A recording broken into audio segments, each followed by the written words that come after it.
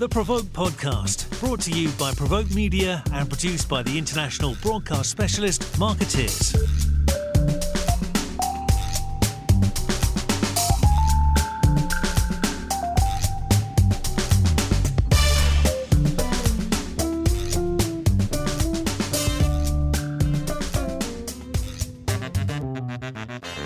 Hi everybody, and welcome to the second in our series of PROI podcasts.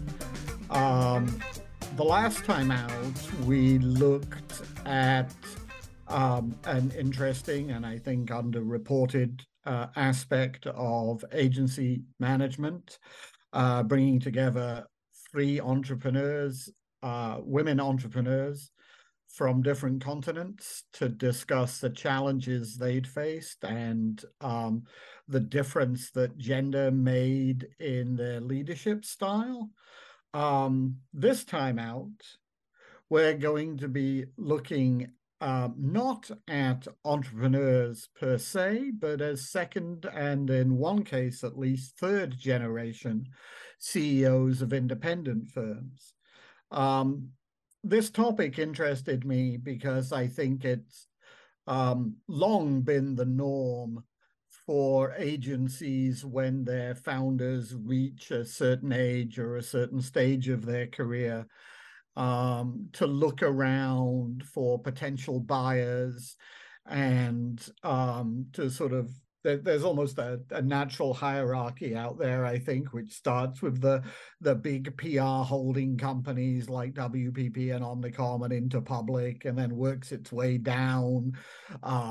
Nowadays, obviously, you have private equity in there. You have some smaller sort of roll-up oriented independent groups. And you have a bunch of PR agencies that are going around buying other PR agencies. And so there's no shortage of options for agency founders when they choose to move on. And yet, the agencies represented here today have all chosen a slightly different route, remaining independent, passing on ownership from one generation to another. And so we're going to explore why agencies make that choice. We're going to explore what the implications are, both for agency founders and for the next generation of management. We're going to discuss what the opportunities are that are created by this. And I think we should have a lively discussion.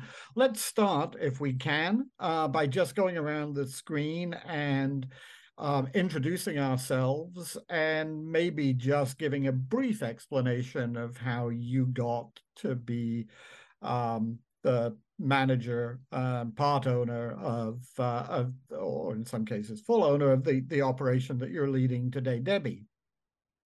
Yep. Hi. So I'm Debbie Penton. I'm the Managing Director of Wildfire. We're a technology PR agency in London. I am a 65% shareholder of Wildfire now. That came about because we've been through many lives, but the original founder of Wildfire actually gave me 49% of the business when it was tiny, and I helped build it to an agency that then merged with another one, which then made my shareholding down to 20%. And then 3 years ago, we did an MBO with another of the founders of the business we merged with. Sorry, sounds complicated. And which leaves me where I am today. Great. Tobias. Yes, hello. I'm Tobias Müller from Klenke in Germany. I'm one of the owners and the chief financial officer of our firm. And so when I entered our firm almost 18 years ago, I started as a junior consultant in our operations back then only in Frankfurt.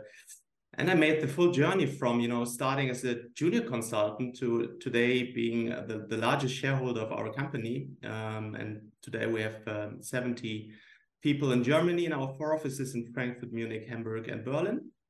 And certainly it will be very interesting probably to talk today about the different opportunities along the journey so far. And also, as you introduced, Paul, the different advantages and also the reasons why we personally or also the colleagues we continued on our journey within our company now and didn't take the different opportunities on sideways, right?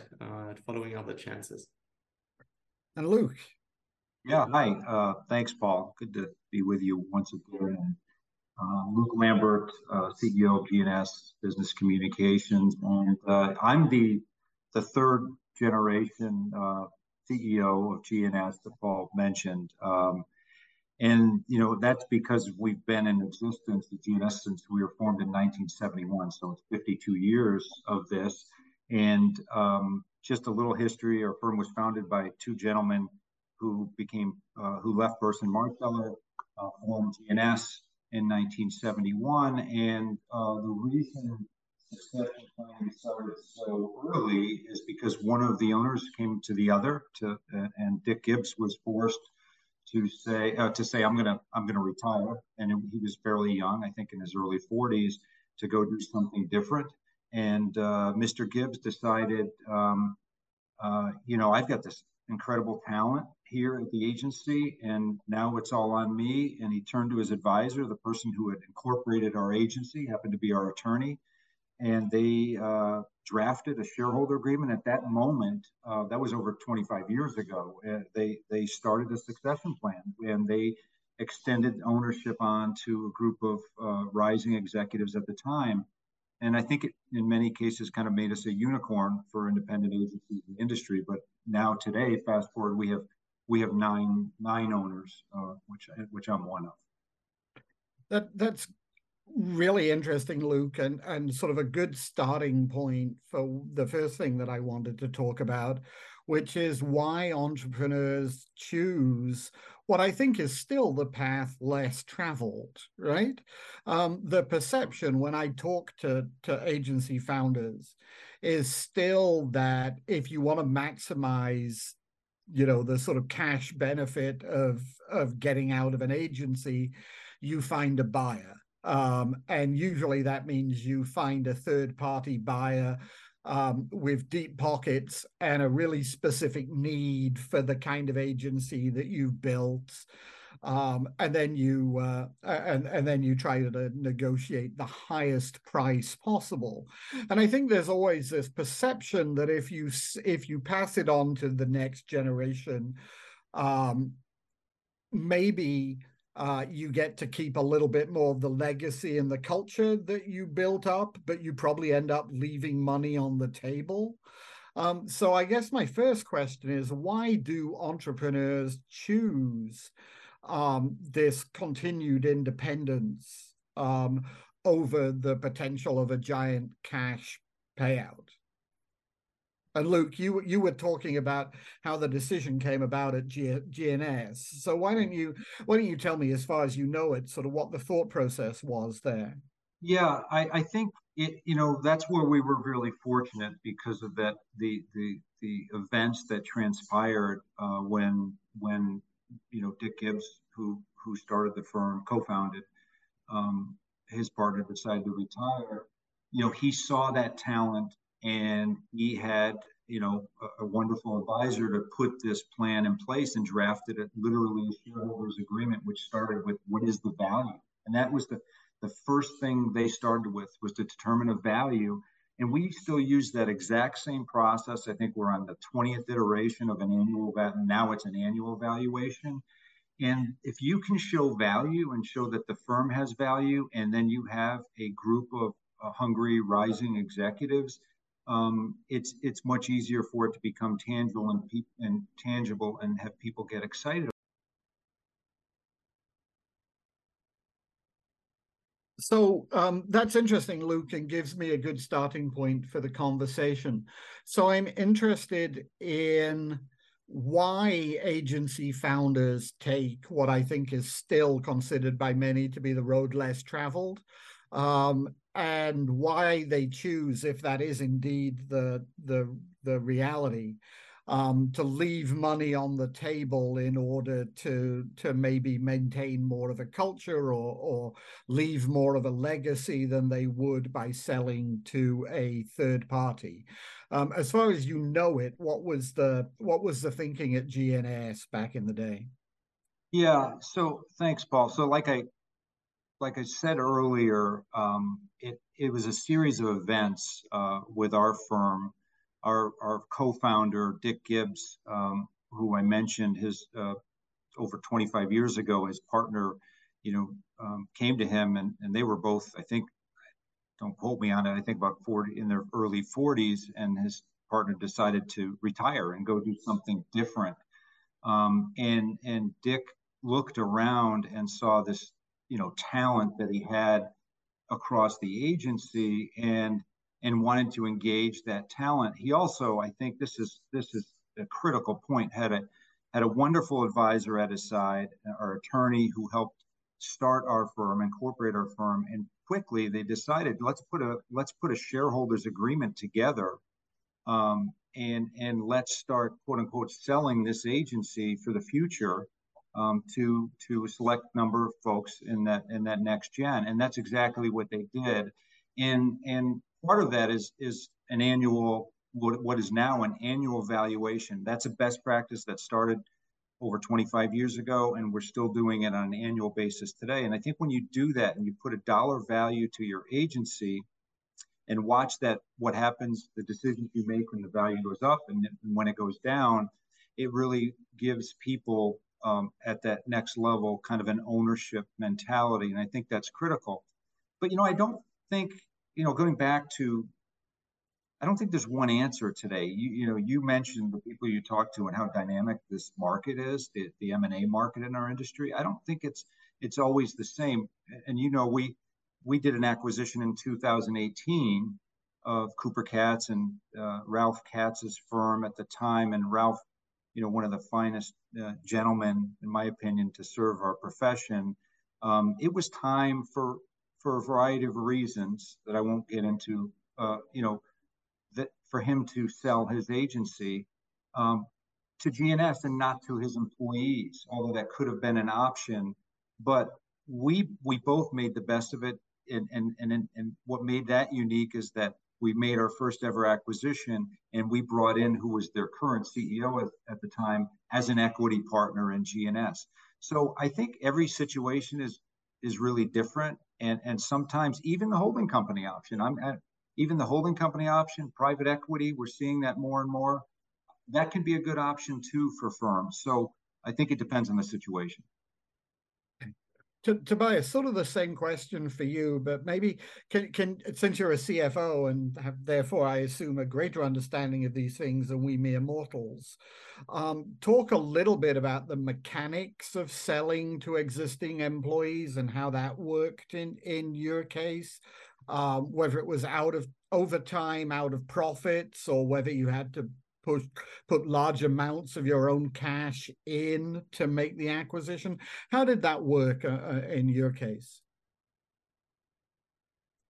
Well, first of all, I think it's also important to understand a little bit about the structure, how our partnership was set up. It's a little bit similar to what Luke just explained. So our founders, which are also in our company name, Stefan Horsch and Volker Klenk, they have been in the leadership of integrated networks, leading the German operations. So when they set up their own company 20 years ago, from the very first day, they envisioned already the handover to the next generation. It's in our DNA, it's written down, it has massive effect on our values and everything. It's similar to what Luke just said. Following to the plan now, to your question, Paul, what we did, it was rather a step-by-step approach. So handing over of responsibility, getting along with handing over of shares. The shares in our case, people stepping up, employees stepping up to become co-owners of the company. They had to buy the stock. They had to pay cash, so it's an equity partnership. Obviously, there were arrangements between the founding partners and younger partners in terms of financing these packages. but it's still that. So also today, it's not linked to money that comes from the operation, linked to profits. If you want to improve your to increase your shares, but you pay cash, right? That's our model. But importantly, stepping up a bit, always a bit, and that over the time, I think in our case was also important because it gave you the opportunity, because it's a shift, right? The one, as I said, I started as an employee, as a junior consultant in the company, and stepping up. And it's important that you also have the time to develop the skills, not only becoming an even better advisor or consultant, but getting the capabilities also in terms of managing a company, entrepreneurial skills. So I think acquiring more and more shares over time and shift of responsibility, that worked very well in our case over the past 20 years. Great. Debbie, feel free to add your own experience to the answers that we've already gotten from Tobias and Luke there. But I'm also interested from your perspective on whether this route has different implications for both employees and for clients, whether it's a more comfortable transition for employees and clients, whether it offers them a continuity that isn't necessarily there with a traditional acquisition. What's your experience been? Yeah, I think I've been part of companies who've been taken over by bigger companies. I've had discussions about sales. We've looked at all of the options. Different things have happened over the years. I think that one of the things is control, and with that also allows you to be more open and take people on a journey. Typically, with an acquisition or a sale, or everyone's very hush hush about it. It can everyone's going into locked rooms and sort of working out the details, and it's very distracting for everyone and all involved. The employees aren't really sure what's going on. You can't really tell them in case it doesn't happen. It's also uncertain. I think the benefit of kind of selling back to your business or into the employees is that you can communicate the benefits from the outset. You can bring people along. You have control over the timing, the valuation, the future. You can collaborate with people, and that does absolutely give them the kind of certainty and stability. And you can think about everybody's ambitions in that process. You can talk to the team and say, right, what do we want to get from this? Even the ones who aren't particularly, there are people maybe who haven't got ownership, then in a sales situation wouldn't necessarily be involved in those discussions, but you can kind of make a plan for them in the future, and have that kind of aspect of legacy that people can come on board with. So I think it's probably, can be a lot more stable. And if you like to be able to plan and control things, then that route is one to consider strongly, I think. I'm sort of intrigued by whether you, inheriting a firm like this, would consider yourself to be, or yourselves to be, entrepreneurs. And I come to this question because when we started our global event in Miami 10 or 15 years ago, we started it with something called the Independent PR Firms Forum, because I wanted all independent PR firms to feel welcome, and I wanted it to be inclusive. And I actually got pushback from, the name was unwieldy, but I got pushback from people in second generation firms, saying, you can call it the Entrepreneurs Forum. We feel just as entrepreneurial as the people who founded our firm. And I'm sort of interested whether you as individuals feel like you have that kind of entrepreneurial DNA and you are fulfilling your entrepreneurial ambitions, as opposed to being, I don't know, second generation caretaker managers or whatever that sounds like a slightly dismissive term, but whatever the term is for the next generation. Do you consider yourself to be an entrepreneur, Luke? And would you have contemplated going out on your own if this opportunity hadn't come along? Yeah, first off, the answer to your first question is absolutely. I think if you're an owner in an independent firm, you have to take an entrepreneurial mindset. One of the first things that I did, and it's interesting, we just had a principal meeting early this morning where we talked about our values. And one of the values that I built on a foundation of really, really strong values. So I was very fortunate. But one of the first values that I put in place was confident risk taking, and I think it's so important to be a risk taker, a confident risk taker, and that was my first order of business. Really, was to instill that value. It's so important because if you're not taking risks, then you're not being entrepreneurial. You run the risk of becoming stale, and you're afraid as an agency to take on new ideas, bring new ideas to the table, and you're afraid to fail. And think about what happened in the past 10 years in our profession. If we hadn't done that, well, we wouldn't have a creative team that's 25 people strong and a digital team just as large. And last year we launched a media team. So if you don't have that entrepreneurial spirit or don't feel that you're an entrepreneur as a business owner, then I think you're missing something. Well, what about you, Debbie? Because I've got to admit, the first time we met, I just assumed you were a founder. You sort of you present as a founder. If that's not, if that I mean that as a compliment. I hope you understand it that way. Yeah, I mean, I agree. I, certainly feel the entrepreneurial spirit, but I don't call myself an entrepreneur. Someone wrote a blog for me this week and it started as an entrepreneur. I was like, well, you can take that out. One, I just, I just don't think it, I don't know. I don't believe in sort of starting things with those labels. It feels like, well, what does that even mean? But, everything that Luke said, I agreed with. I was like, yeah, sure, I've got all of those things, but I didn't start the agency.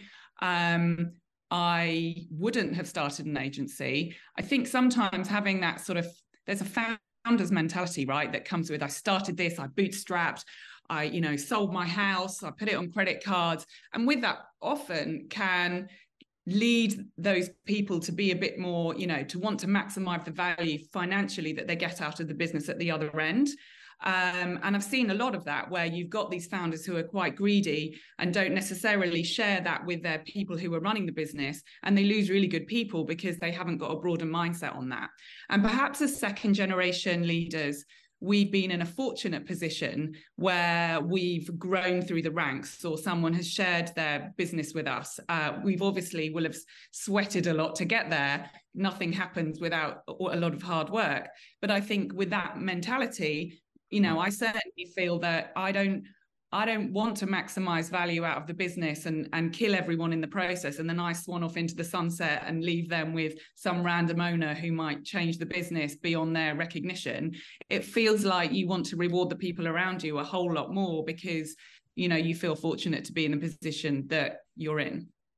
The other thing that happens, and it's part of that, I guess, is that nearly every second generation firm that I know has a broader base of employee owners than the firm started with. So if the firm was started by one or two people, which is the norm, that base of ownership gets better. That's the case with you, right, Tobias? And that's the case. So we're now 8 owners. And it started off with 2. So yes, that's the case with us. And I also, so I agree, absolutely. I would say the same thing like Luke and Debbie described. So I absolutely feel this entrepreneurial spirit strongly. But I was not a founder. And I certainly was not feeling like an entrepreneur when I started my job as a junior consultant at the company where today I have the largest share. That's what I think on the journey from becoming an employee to an owner of a business, an independent company. I think it is important to get as much entrepreneurial inspiration and acquire knowledge as much as you can. And it's sometimes difficult in the industry. I mean, certainly within the PRI Worldwide Network, this is a great opportunity for us because we are all entrepreneurs. I call myself an entrepreneur, Debbie, but I think we have the same, but I agree also to what you just said. But we are all business owners, and we can have a very open discussion on important topics, have exchange and knowledge and experience sharing, and that is important. But the other thing is sometimes I believe it's helpful to get out of the industry even. So, for example, me and I know also other partners within the PRI network, for example, are involved in entrepreneurial networks, organizations outside our industry, because it's so important to get more knowledge and build new networks on the entrepreneurial level, not within the industry, because that's, I think, another level. Yeah. So that leads me into another question, which is sort of how well prepared you felt when you took over as a business owner. It's long been a point of interest for me that as an industry, whether we're talking about mid-sized firms or the big global behemoths, we tended to take people who are great PR practitioners and promote them up the ladder until they become they're in charge of a P&L. And we assume that just because they were great PR people, they were also going to be great P&L managers. And we know, I think, from experience, that's not the case. So how well prepared did you, I'm going to start with you, Luke, how well prepared did you feel for that transition from PR guy to CEO, or in your case, CEO, from counselor to owner? And were you helped to prepare for that, or was it just sort of basically, here's the deep end, let's see how you do? Yeah, no, in my case, I was helped tremendously. And by the way, joined the agency, had a little bit of agency experience, had more corporate experience, and then consulting experience, an advisory and CPA firm. So I had a little bit of different background, and ironically joined GNS in 1996 as in a business development capacity, the first one joining in that capacity, and had some success early on, and things snowballed from there.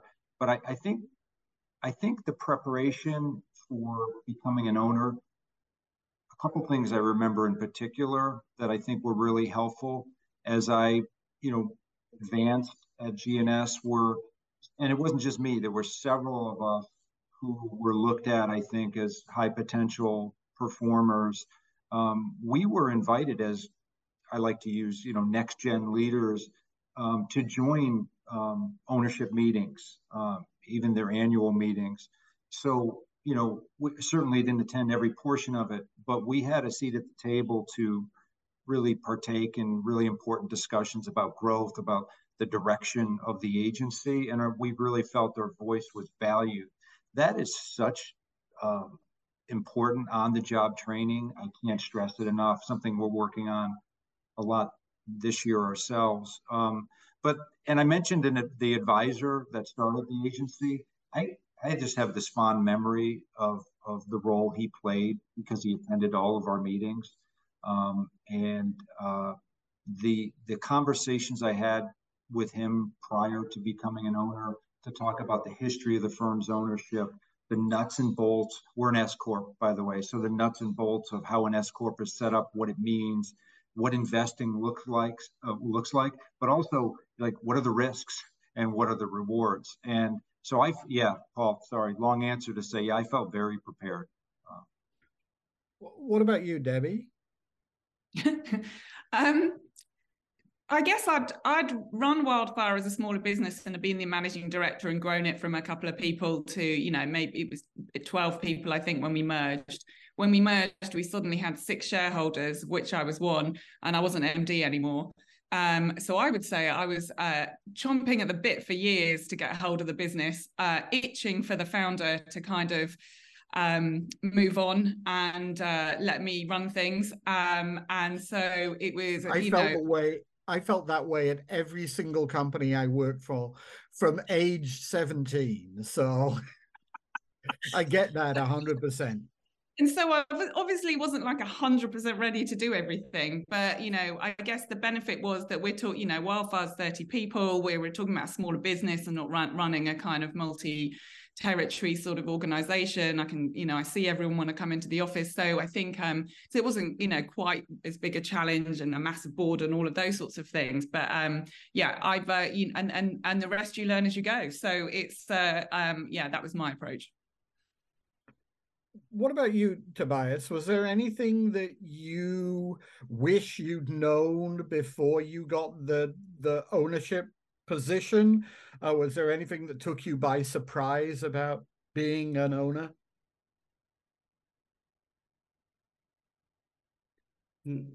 Not really. So first of all, not really, because I think there's a lot of experience. You just have to make yourself, right? Nobody can tell you. You have to do it by your own. I truly believe this step-by-step approach I was followed, that helped me a lot. So I felt well prepared from our founding partners in that term, that the responsibility switch was step by step. Still, I would totally agree. Some of the steps felt like jumping into ice cold water still, right? So there were huge steps also.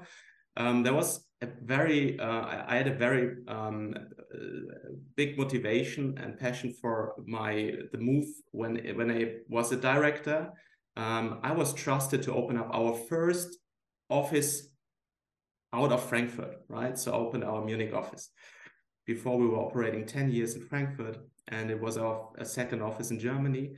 And actually that trust from the founders, but also the responsibility and also the skills I was able to acquire, by opening, managing, growing an office within our organization. That in consequence was the first step to to my position I have today, because leading now the finance for all organizations, all offices. That was just possible because I made that way. And actually also getting back to a question right from the beginning, why did I choose to stay within our company? There are times when probably it feels like, if I need something new, I need change, I need some more inspiration, also probably some, something I can do on my own. That was the moment, right? I was trusted to open up our operation in Munich, and that was the moment where I was sure, for the next years, I have a really challenging, great opportunity to grow personally as an entrepreneur, get into new responsibilities. So yes, that's I felt prepared on the one hand, yes, step by step, and learning more from the founders, obviously learned a lot. On the other hand, you have to make a lot of the experiences on your own. That's my experience. Yeah. Such a great point. And by the way, as prepared as I felt, Tobias and Debbie, you just made this point. I couldn't agree more about making the investment and what it means, and being guided through the process. I mean, beyond the job training is incredible. You forget a lot of what you learn going through that. It's not until you experience it. The business challenges, they're good years, and there are years that you're not as fond of. You have to go through those business cycles, and through those you learn just as much through the bad years as the good years. So there's a lot of on-the-job experience and training as well. But it's a very multi-dimensional role, right? As owner, you're responsible for the numbers, but you're also responsible for the people and their destiny and well-being. That there have been dimensions added to the job in recent years that maybe we didn't have to think about 10 years ago, the mental health of our employees, and how they're balancing work and life. I mean, it seems to me that all CEOs are likely to be good at one or two of the things that they're expected to do, and mediocre at best at 3 or 4 of them. But maybe that's just me, and I'm projecting it onto everybody else. How rude, Paul. Sorry. Mediocre. Yeah, and interestingly, also adding to what also Luke just said before, I think when I said stepping up and getting more and more involved also in the company, adding up shares, I think there's still the moment when there is this moment of shift from a generation to another, when you have the majority. And even though you're working for a long time together and you have this, step-by-step approach, getting more responsibility, there is this point and it feels different. It changes massively the way how you operate, because then you have both hands on the steering wheel, right? It's like you said, all is in your hand. It's your responsibility. There's the partnership, but the majority is also putting a lot of responsibility on your side. So I think that's sure. Also important. And we're not doing it all, are we? We've all got a team around us who someone who's better at the numbers or better at that other thing. So fortunately, we don't have to do it all. Yeah, team effort. Yeah. I know. I mean, from my experience, I always tell people the best advice I ever got was hire people smarter than you are. Which I found alarmingly easy. But now there are people doing every job in my company who are way better at it than I was when I was trying to do them all. I think everybody who starts a company ends up in that place. What about what happens next? I don't want to ask any of you to reveal secret strategies for the future, but do you feel any kind of obligation to hand over to a next generation of sort of independent ownership, or if you're approached by somebody with deep pockets, would you be happy to sell and have GNS become part of whichever big behemoth is out there today making acquisitions? Great. That's a great question. I'm just going to be really honest with you. I think first off, in terms of passing the torch, I don't want to say the day I took the job, I started thinking about it, but I talk openly about succession with our team, and I have for years. Not to work myself out of a job by any means, but I think the process has to start early. It has to be part of almost every major business decision you make, like an acquisition. You need to think about succession. What are you acquiring? Things like that. But I also think, over the course of our careers, we watch succession happen in different phases of our career, but also different positions that we've been in. And you've seen good succession and you've seen bad. And I think good succession takes time, right? And I think it has to really, really start early. So yeah, I'm planning for that every day.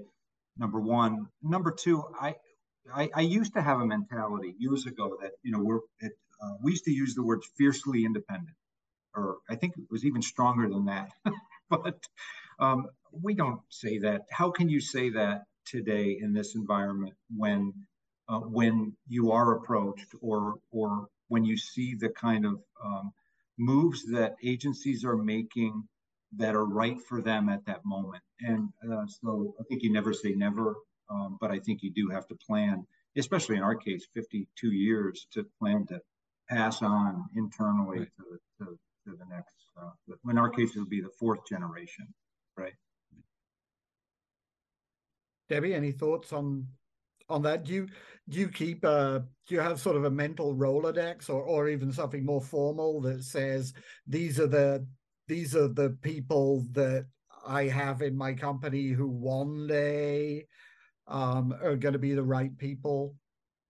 Oh, I think we've definitely got the right people who'll take over. And I think that it's really important that I move out of the way and let those people take over. I don't want to be, we have a joke and I'm saying, you just let me know when it's time for me to pop off to the glue factory, because, I don't want to stay in anyone's way. And equally, I know that no one would want me to leave too soon either. So I think it's, trying to get that balance right so that you don't stop anyone's ambition or get in the way of their kind of development and progress because of your own what you want to do. But then there's lots of things that I want to do. I'm doing a master's degree in behavioral science. I've got things that I'm really interested in that I can't, that I'm not exploring in the kind of career I've got right now. So I want to have the opportunity to do those things. I don't want to run a PR agency for the rest of my life, but but other people want that opportunity too. So I think it's important to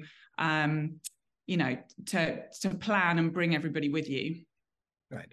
And of course, that kind of succession planning mindset is important, whatever you intend to do, right? I mean, more and more we hear that even the traditional acquirers, whether that's a holding company or a private equity company or whatever, want to know more about the next generation of management than they maybe did 4 or 5 years ago. And so presumably, Tobias, you guys are always thinking about sort of how strong the bench is, how much depth you have, how many people you have who one day could step up and take on a broader role.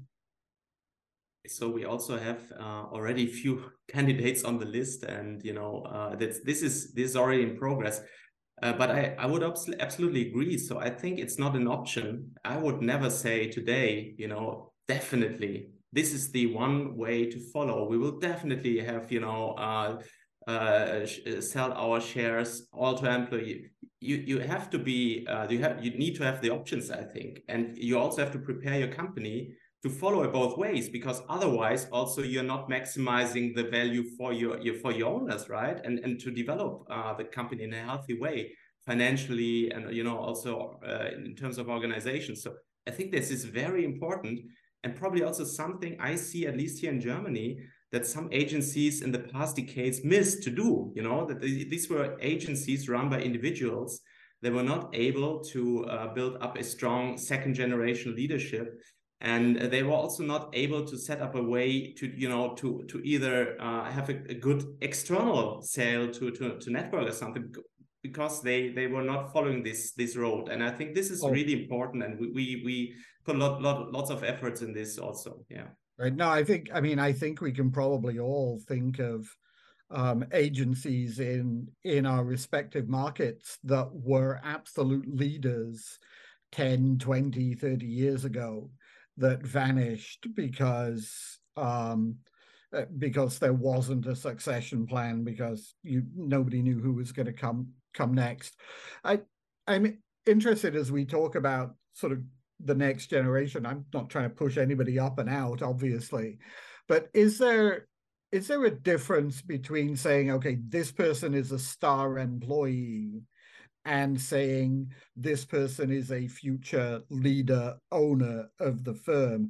And what do you do for those people who are superstars when it comes to PR, but don't necessarily have the ambition or the skills or the resources to become an owner going forward? And how do you sort of manage expectations for all of those different kinds of people? Luke, that is such a great question, and something we've spent a lot of time on for several months, the end of last year into this year, led by our newest owners, I might add, who asked me to hey, step aside, let us take a look at exactly what you're talking about here, Paul, because you're right. An equity model that requires personal investment and risk.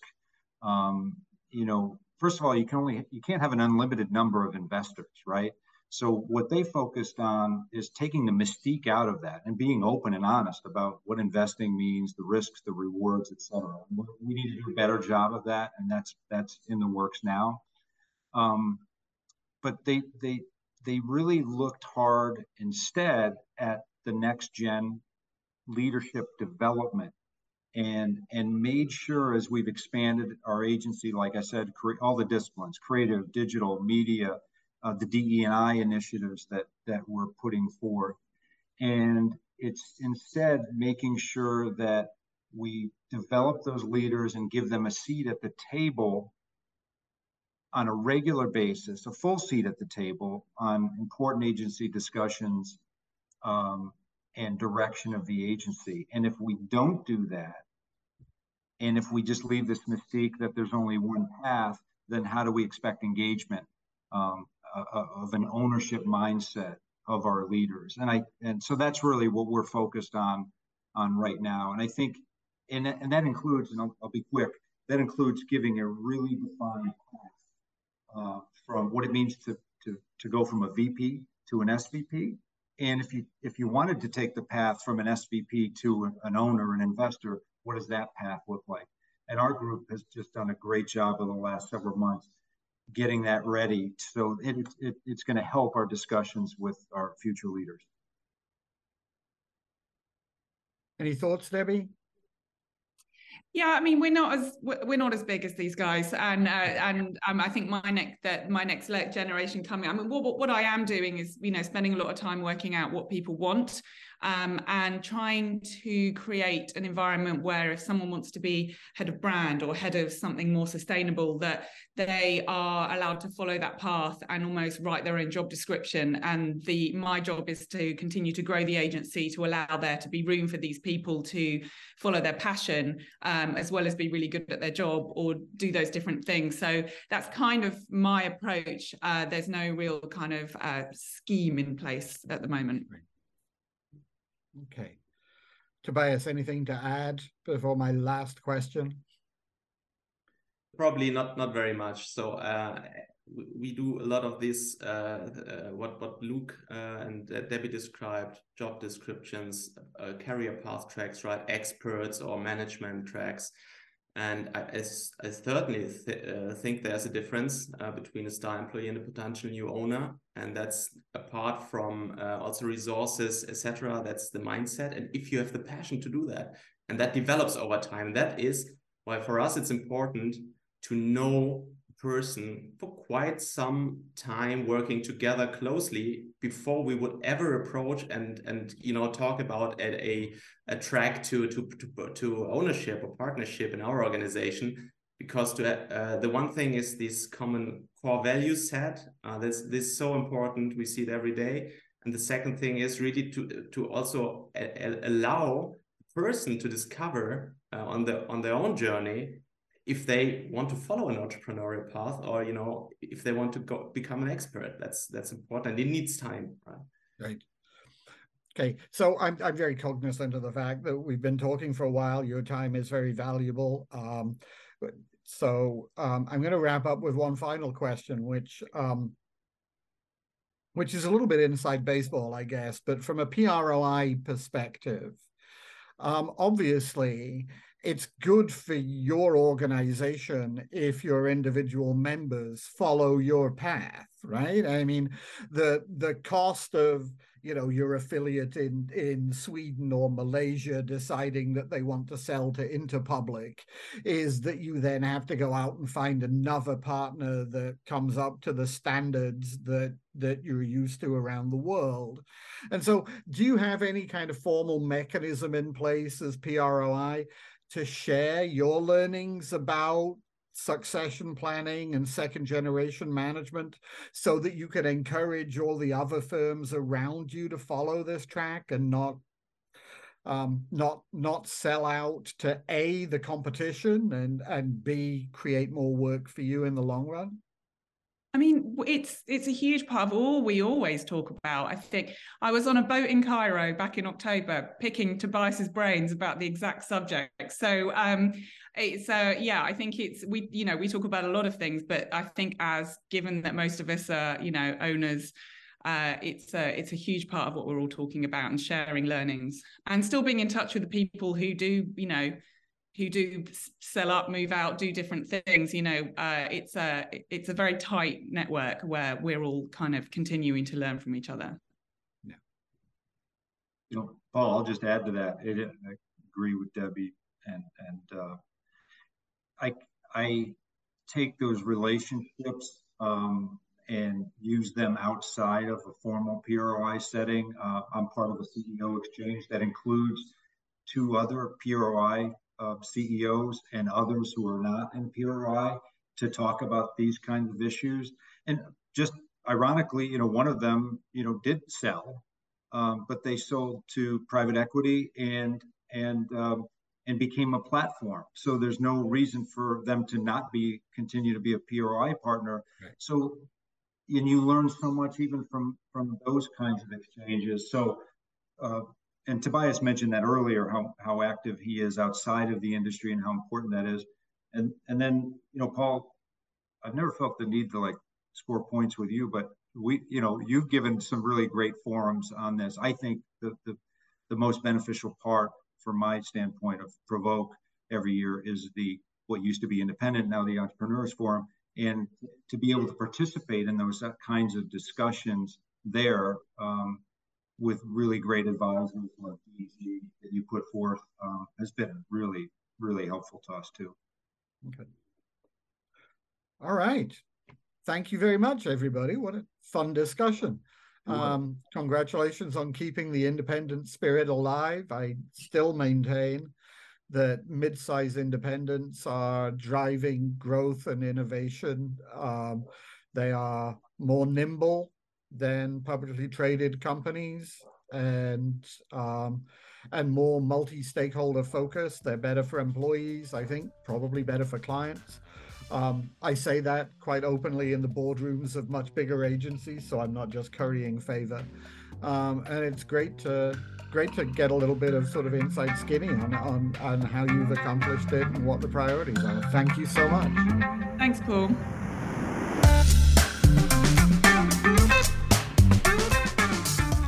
You've been listening to the Provoke podcast, brought to you by Provoke Media and produced by the international broadcast specialist Marketeers.